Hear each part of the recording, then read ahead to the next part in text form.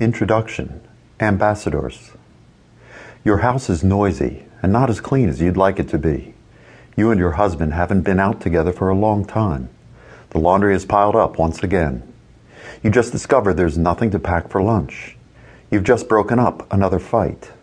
The schedule for the week looks impossible. You seem to have more expenses than money. None of the people around seem to be satisfied, and you feel exhausted and unappreciated. In the middle of all the endless parenting activities, many parents get lost. They are doing lots of things, lots of good things, but they don't know why. They've been swallowed up into the daily grind of parenting, but they've lost sight of what it is they're working for or building toward. They don't understand why these ones that they love have the power to pull such irritation and frustration out of them. The menial tasks that they have to do day after day get reduced to an endless catalog of unattractive duties that don't seem to have any overarching vision that holds them all together and sanctifies them with meaning and purpose.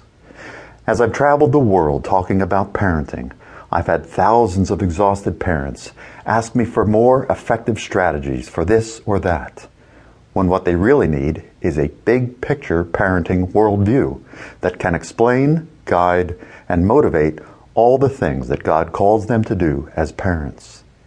If you are going not only to cope, but to thrive with vision and joy as a parent, you need more than the next book that gives you 7 steps to solving whatever. You need God's helicopter view of what He's called you to do. You need a big gospel parenting worldview that will not only make sense of your task, but will change the way you approach it. Yes, you did read it right. I am deeply persuaded that what is missing in most Christian parents' parenting are the big, grand perspectives and principles of the gospel of Jesus Christ. These perspectives and principles are radical and counterintuitive. They're simply not natural for us, but they're essential to being what you're supposed to be and doing what you're supposed to do as a parent. When you parent with what the gospel says about God, you, your worldview, your children, and God's grace, you not only approach parenting in brand new ways, but you carry the burden of parenting in a very different way. I have to be honest here. I wrote a parenting book, Age of Opportunity, and I told myself and repeatedly told others that I was not about to write another one. Yet here I am doing just that. Why?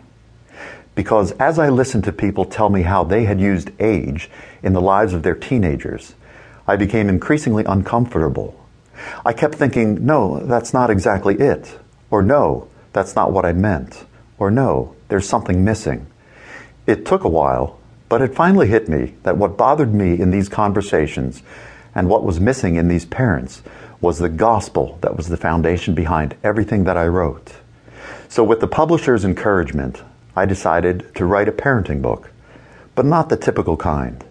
This will not be a book of practical strategies for dealing with children at the various ages of their development.